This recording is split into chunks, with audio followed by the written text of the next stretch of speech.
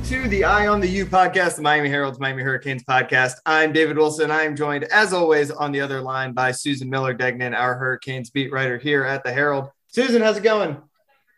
Going great. Beautiful Thursday. Yeah, it's we're in the off season. That means it's off season stories time, right? It's all about the transfer portal. It's all about coaching changes. It's all about basketball. We'll get to basketball in a little bit because the Hurricanes are on fire right now. Pretty much halfway through their season, 12-3, play Duke this weekend. We're going to have Michelle Kaufman, our basketball beat writer at the Herald, on in the second half of this episode to talk about what has gone right with that team and a team that, I've said it all year, the winter sports in South Florida are good. The Heat's good. The Panthers are good. The fall was not great, but now we got the Hurricanes coming through. It looks like potentially one of the best teams in a down ACC. But as I said, we've got those usual off-season football stories that are everywhere right now. Every day there's a big transfer portal story. Caleb Williams from Oklahoma going in. Obviously, the coaching carousel is still spinning. All the big head coaches have found their homes, but it's that time where the assistant coaches are moving around. And obviously Miami right in the middle of it all. Last night, we're recording this Wednesday. It's about 2:30 p.m. Thursday. It's about 2:30 p.m. Okay. I said it was a beautiful Thursday. I thought you did it was at the top, yes. Okay. Last night, Nestus Jade Silvera puts his name into the transfer portal. Kind of surprising, I would say, because he had kind of alluded that he was done at Miami, but I think we all thought it was going to be he was going to kind of test those pro waters. Right. Instead, deciding to transfer. Nesta was obviously a very good player for 4 years for Miami. I think if he had decided to go to the NFL, he would have, I don't know if he would have gotten drafted, but he certainly would have gotten a shot, training camp, that kind of thing.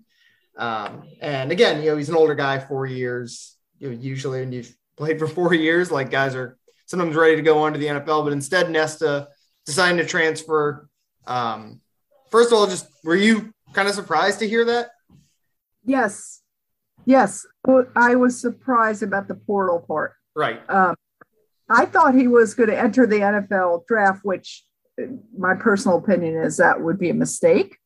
But obviously, according to him, he's not doing that. So, I was surprised because he's kind of been one of the more outspoken, would you say? Kind of a guy that would, I guess some guys looked at as a leader or whatever in the defensive line, and an emotional guy that got really upset when they lose. And he was a starter, right? He started 8 of 11 games, and his 11 games. So I thought either he leaves or he comes back, but leaves for the NFL or comes back. I didn't think he'd transfer, really. I mean, he was a starter, but I think what that tells us is actually, I'm not sure exactly what his motives are. I don't know why, except that, with Leonard Taylor, the 5-star who was a freshman this year and was fabulous and didn't even play the first, what was it, David, first 3 or 4 games? Yeah, I think the first 3 games he played like a snap here and there. Yeah, he didn't. Yeah, exactly. And, he lived up to his 5-star billing, in my opinion. He's just going to get better and better, and I expect him to start next year. So that's one starting spot. And then, but I mean, Nesta could have maybe I would think won the other starting spot. But on paper, it was kind of going to be, I think we both agree that Leonard Taylor is probably he's going to be impossible to keep off the field next year, I would think. And then, you got Nestle, you got Jordan Miller, you've got Jared Harrison Hunt potentially coming back. He's a guy who I think would maybe get drafted if he decided to go pro. So we'll wait and see on him, I would say. You got Jake Lichtenstein, a transfer from USC. They picked up a couple of weeks ago, originally from Cypress Bay and Weston. So he's a guy who's, got basically starting experience also. So it was going to be a a crowded competition, but yeah, like you said, I mean, Nesta was, I think he probably played ultimately the second most of any interior defensive lineman for Miami last year, probably behind only John Ford, who obviously is graduating. Right. Yeah. And yeah, when I was looking at Leonard Taylor's stats, and I saw that he had 7.5 tackles for loss, right? And didn't play in the first 3 games, 2 sacks. Nesta had 0 sacks, which it's not really great, I don't think. But I still surprised. I don't know. Maybe we'll find out more, But and also he's a South Florida kid. He played at Plantation, American Heritage. Yep. Yeah, I mean, it's kind of the thing we knew. Well, he committed to Manny Diaz, right? He committed, Yes. I'm trying to remember what the defensive. I think he committed to Coach Cool. So obviously he's like 4 defensive line coaches back at this point, or 2 and 3 and Jess Simpson twice or whatever. Right.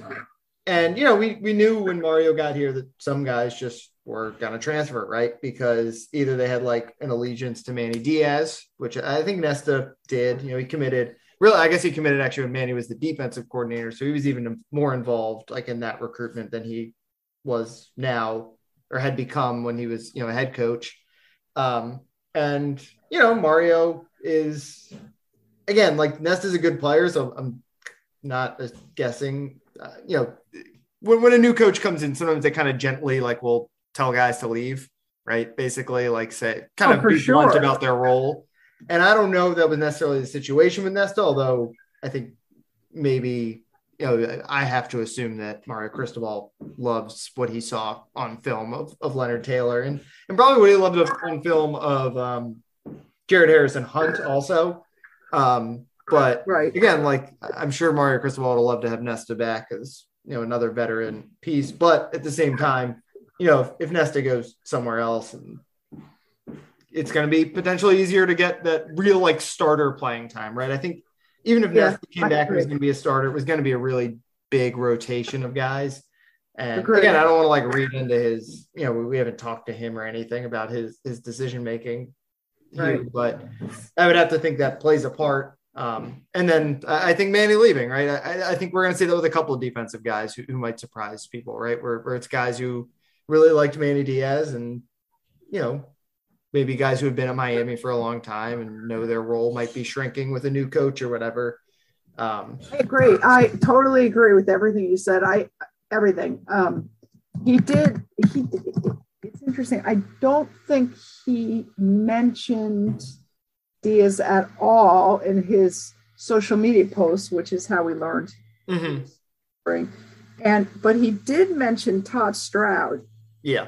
And who was his former D-line coach a couple of years ago, or whatever. And he said, third D-line coach. I want to give a special thanks to Coach Todd Stroud. You were with me every step of the way here, and I appreciate you for that for life. So that's kind of interesting too. I noted. But everything you said, I agree with, and I'm sure we'll find out what's going on. And that's it for now, really. Yeah. He's not the first, right? We've had a couple other guys transfer, Corey Gaynor, a couple other guys who were starters transfer, and he, not reporting anything, but he probably won't be the last. I think it's probably fair to say. I would agree with that one too. Yep. The other bit of football news I mentioned is coaching carousel kind of keeps spinning. For Miami, it's been hiring assistant coaches and no surprise additions at this point. It's all been Oregon guys coming with Mario Cristobal, and all been guys who we've kind of known have been, in some cases, working at Miami over the last few weeks and just not officially announced as coaches in the case of Alex Mirabal, and then other guys who just we kind of knew was going to be coming back, guys like Brian McClendon, who had been widely reported and was kind of an open secret that he was coming back to Miami.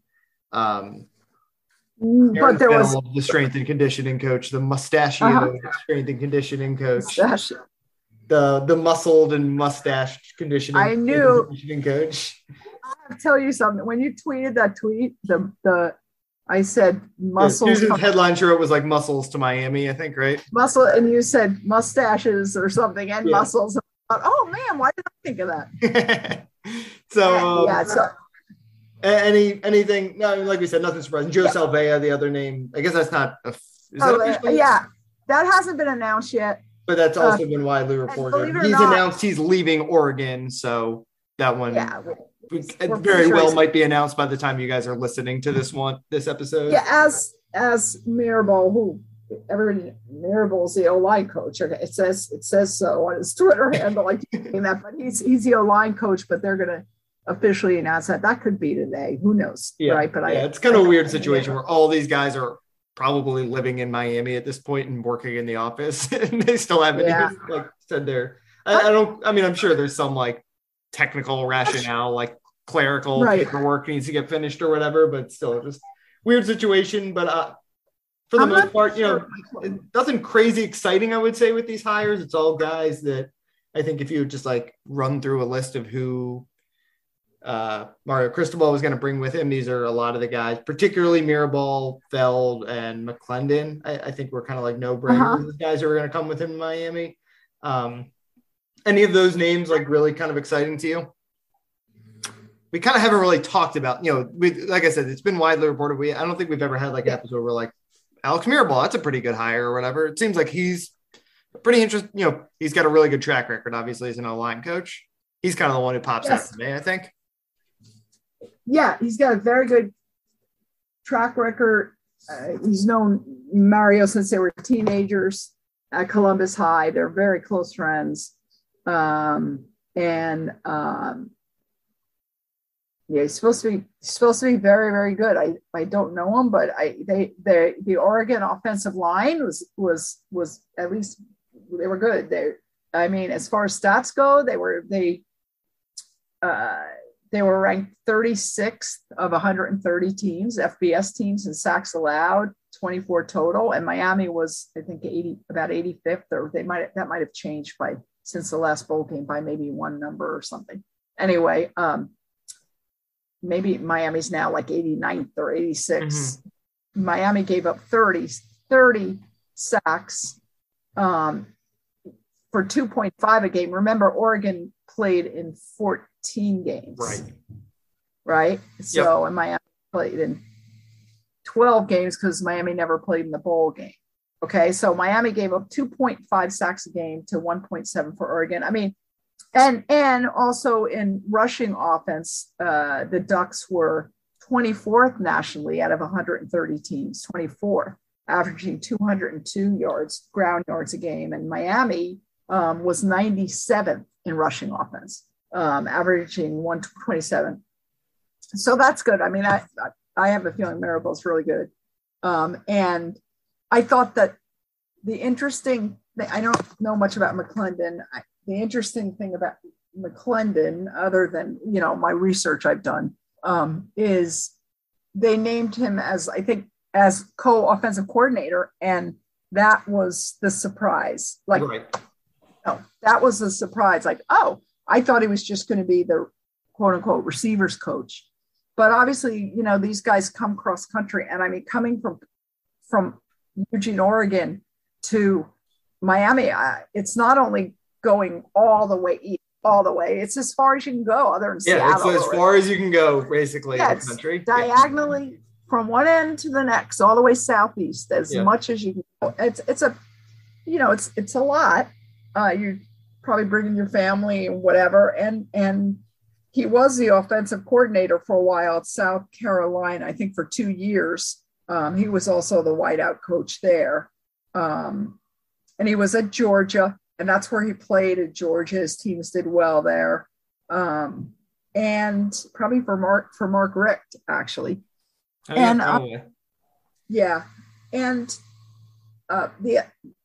the co-offensive coordinator thing, that's to me the intriguing part, because when you look, a lot of, again, it could be just getting more money, a matter of him on his contract, a bigger title, more money. And let's say he would organize the he was a pass game. Yeah, pass game. It could be a pass game coordinator. He could organize the passing game. He would help maybe prepare each week, because Thomas Brown did that. Thomas Brown was under Mark Richt, and he had the offensive coordinator title, I think, right? Even though Mark Richt was the play caller. Yeah, he might have had a full or but he was the running backs coach, Thomas Brown. And he did the same thing, but he never called plays. And McClendon, so it makes, Mario's going to hire an offensive coordinator for sure. He's going to hire someone that's called an offensive coordinator and maybe something else, maybe a quarterback's coach, or as that person, one person that has both those things. And probably, I would think, this is my opinion, that person would call the plays and be assisted by McClendon. Yeah, that's what I think. But the one guy that's really intriguing to me is Ken Dorsey, who's the passing game coordinator and a quarterback's coach for the Buffalo Bills now. And he's great at tutoring quarterbacks, at teaching quarterbacks, and he would love to come back to Miami. I mean, he's been waiting to come back to Miami, and no one's hired him. And I'm telling you, the guy's great. Now feels like it's been like every time we've had a lot of offensive coordinator changes to cover in the time that I've been doing this podcast with you. It feels like every time Miami's making that change, we bring up Ken Dorsey. Do you think it could be different this time? Yeah. I don't know, because he's done well at Buffalo, right? I mean, Josh Allen is one of the most impressive development stories we've seen from a quarterback in the NFL. And I know he's only been there a couple of years. I don't think he was there Josh Allen's rookie year.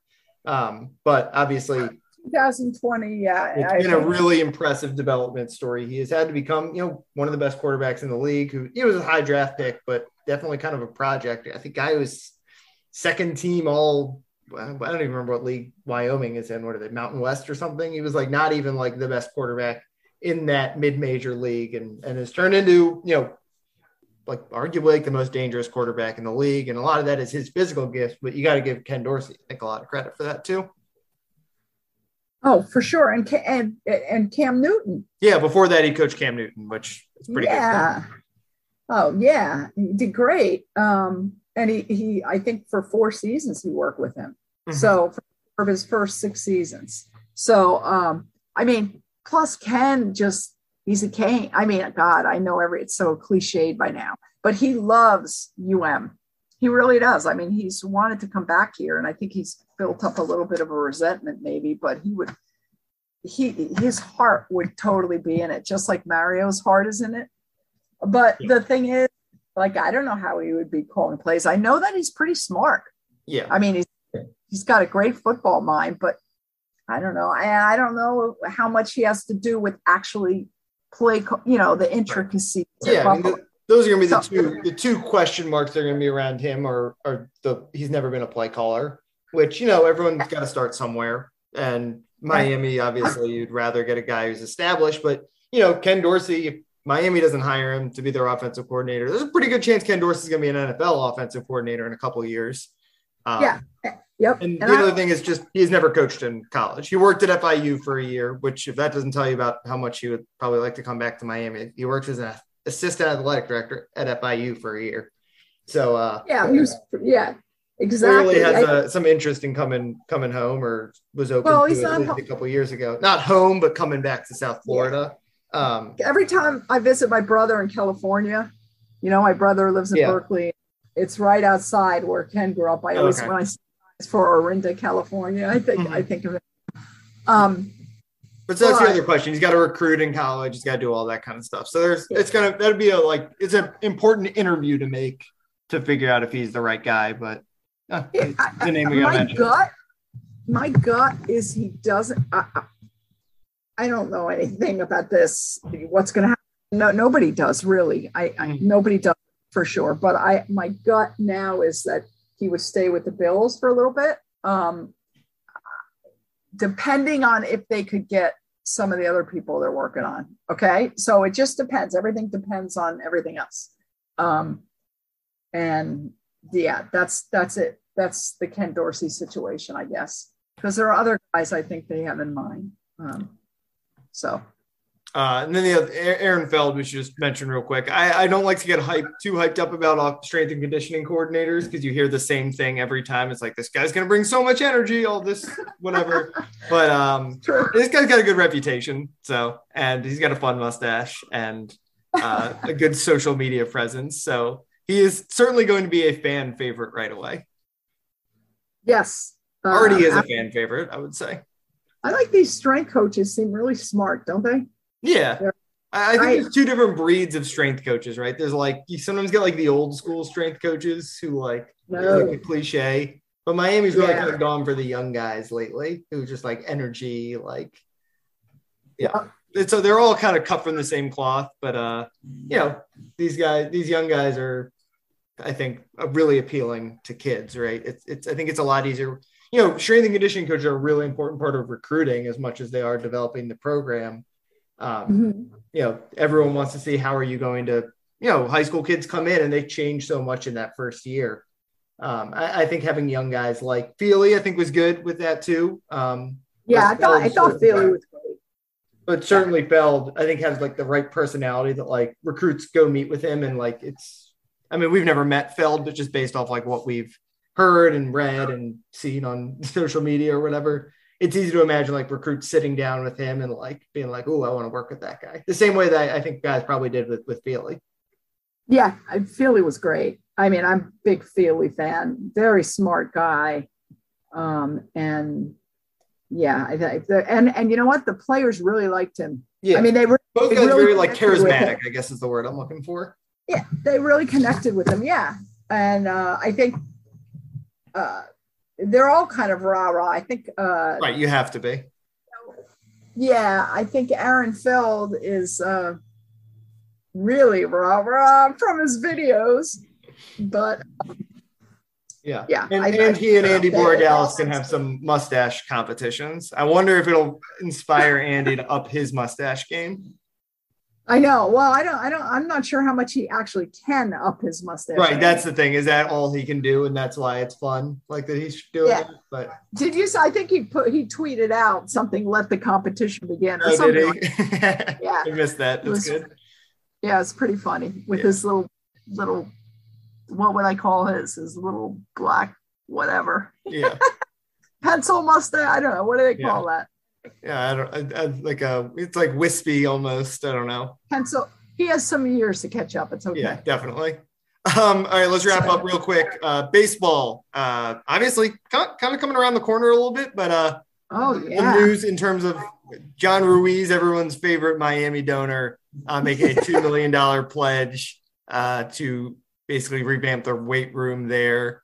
Mm-hmm. You talked to Gino DiMare actually about it. And some of the facility improvements. Just you'll have a story on that sometime Friday. If it's not up yet, it'll be sometime Friday. So what was that conversation like with him? What's the feeling around baseball right now? Well, he's always great to talk to. He can't be with the kids now because they're not allowed. The players are working out on their own. Right. And the season starts on January 18th, I think, against Towson. And excuse me, let's start February 18th. Yes. Towson. January 18th is when they, I think, start school. And sorry, I'm looking at news as we. Anyway.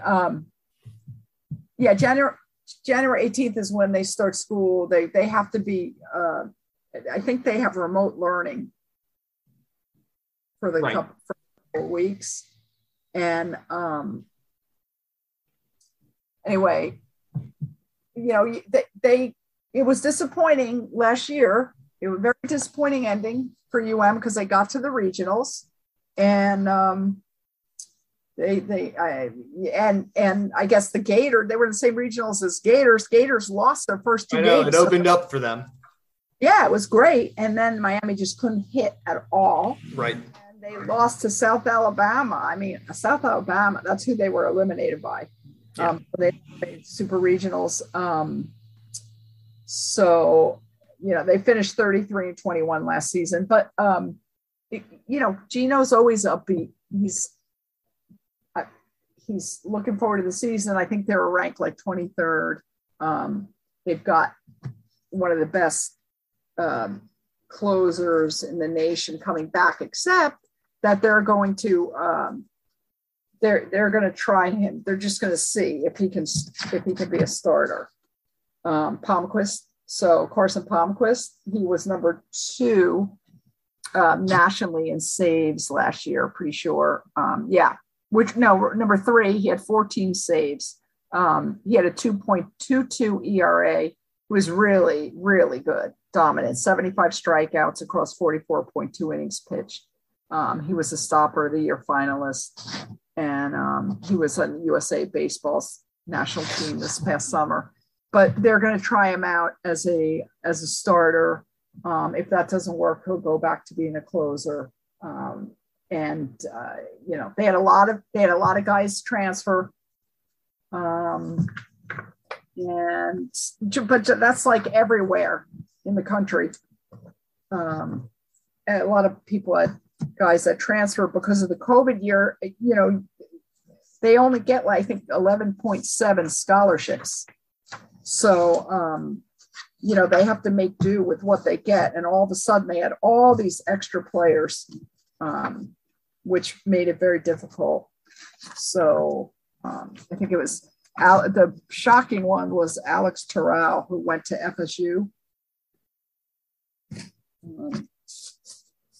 That was a stunner, I think. Not just because he transferred, but because of where he landed. But and that was good. I guess that was good for him, but it was kind of the whole thing has been kind of weird. So we'll have to see. I mean, but UM always has really good recruiting classes. They had the top recruiting class 2 years ago, and they have good young kids coming in now. I think it was the top 10 class. So we'll have to see where that goes. Baseball, it's tough. It's tough to predict.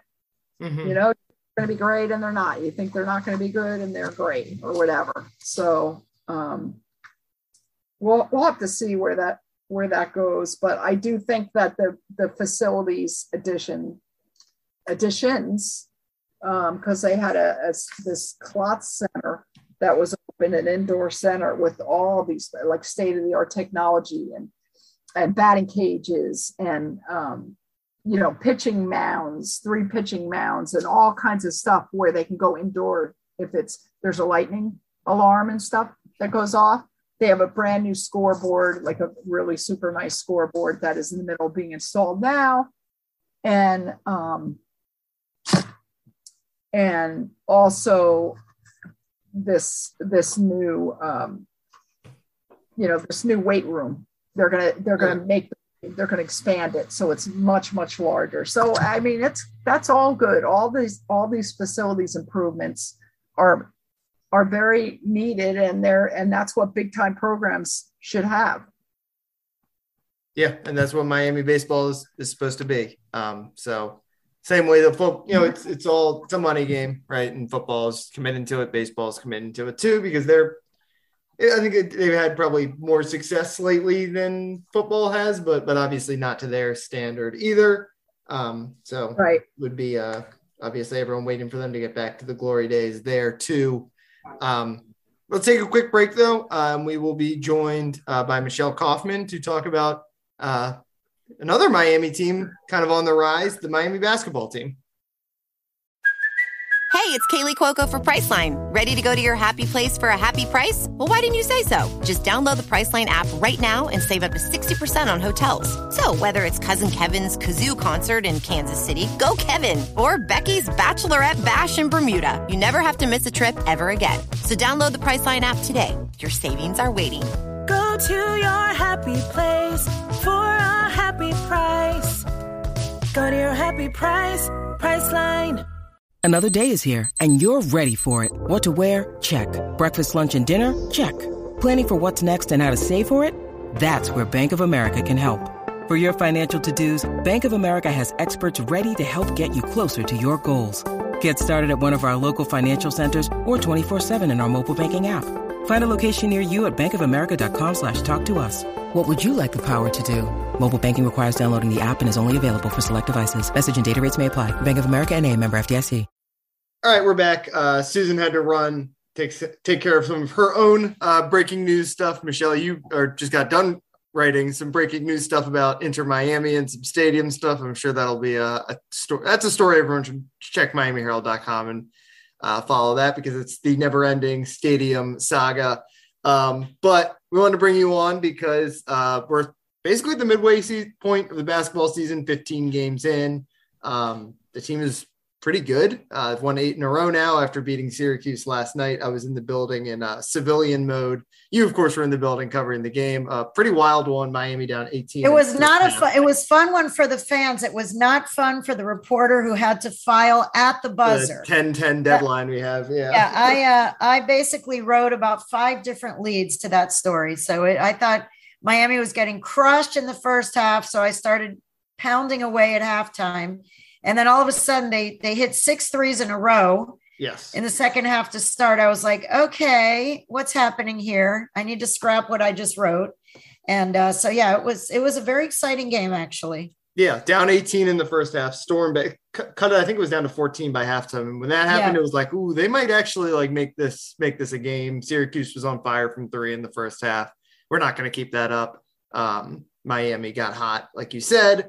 That backcourt is really special. I mean, Isaiah Wong, I don't think scored in the first half, and then he didn't actually score until the final 10 minutes of the game. It kind of felt like right when it started to get tight, he got a couple. He can get to the rim probably better than anyone else on the team, and he gave him some huge buckets. Obviously, Charlie Moore was red hot from 3. Cam McGusty did his thing. They played Duke on Saturday, and that is the test, right? That is really when we're going to know just how good this team is. But either way, the ACC is wide open.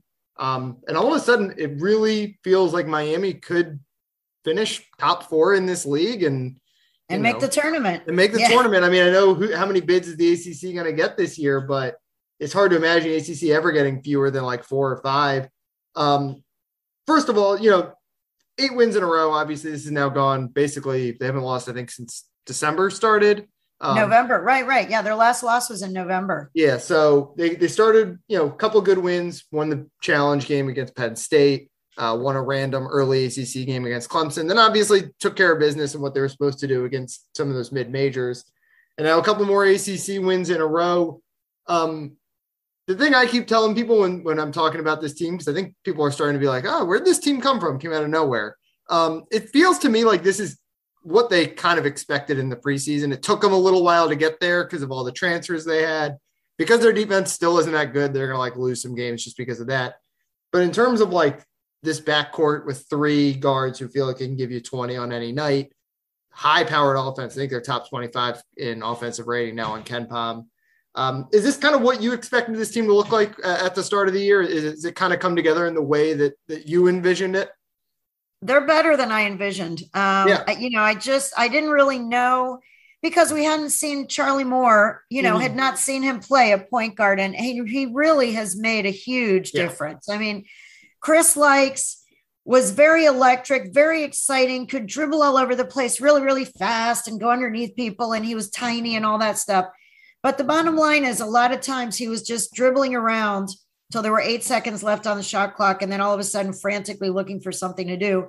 Charlie Moore is just a much more true. He's a true point guard. I mean, he's definitely Coach L last night called him the Tom Brady of their team. He's the quarterback of the team. He gets everybody involved. He makes everybody better. And his passing is contagious. The other guys have all been sharing the ball much better than they were last year or the year before. So Charlie Moore, I had not seen him play. I wasn't really sure what to expect. The guy's bounced around to all these different teams, but he has really absolutely been the Tom Brady of this team. He's last night he had 25 points, but, he's also been having a lot of assists and he's a really good team leader. He's very calm. I just spoke to some Duke players today to preview the game and Wendell Moore and Joey Baker. They both said that Charlie Moore is the one who's really making this team go and that Isaiah Wong and Cam McGusty were there before. They knew that they're very talented, but he's getting the best out of those guys. I think he's made a huge difference. And then Jordan Miller, no one really expected anything. This guy just transferred from George Mason and no one really had heard much about him. He's actually been a really, really big part of this team as well. So I just think they've been healthy. They've got Charlie Moore running the show. Jordan Miller was a really good addition. And, there's very positive energy on this team. And I keep hearing it from all the players. There was negative woo-woo going on last year. There were players who were injured and disgruntled and whatever. And those kind of things, they become contagious. Negative energy is contagious. Positive energy is contagious. Last year's team had a lot of negativity, injuries, which led to negativity, more negativity. And losing, losing begets losing and injured and whatever. And this year and COVID, and this year, there's just a whole different vibe. There's a whole different vibe on this team right now. And you can just see it. You can see it in the way they're playing and the way they're sharing the ball. And I didn't expect them to be in first place in the ACC at 4-0 with 8 wins in a row going into the Duke game. I would have never imagined that. Now, the Duke game, my daughter goes to Duke, so I watch all of their games. And she's one of the Cameron crazy. She's going to be there. And she said, I love Miami every night except when they're playing Duke. So the thing with Duke is they have some really good big men. And I don't know who. I look at the Miami lineup and it's just a smaller team. They're mostly 6'7" and under. I don't see who is going to guard Banchero, who's going to guard Williams. I just think it's going to be a tough out for them. I think. Yeah, that's when you looked at what this team is going to be like in the preseason. They don't have a center. I mean, straight up, they don't have a center. You play Sam Wardenberg at center. He is a power forward. Right. You play Jordan Miller at power forward. He is like a shooting guard / small forward. The team is small. You saw it last night, how Jesse Edwards, who's like a pretty average to mediocre big man. Jesse Edwards looked like an All-American. Yeah, right. Exactly. Jesse Edwards looked like an All-American. Like 7 blocks. I had to look him dunks. Up. Like, what are these guys' what is this guy's stats? Like, how is he just completely dominating them? So if he was able to dominate inside, I just wonder what the Duke big men will do. I mean, they're going to have to come up. Miami can score. There's no question they can score. They've been scoring 90 points. They had never scored above 70 in 11 games. In 10 games prior against Syracuse, they had never crossed 70 points.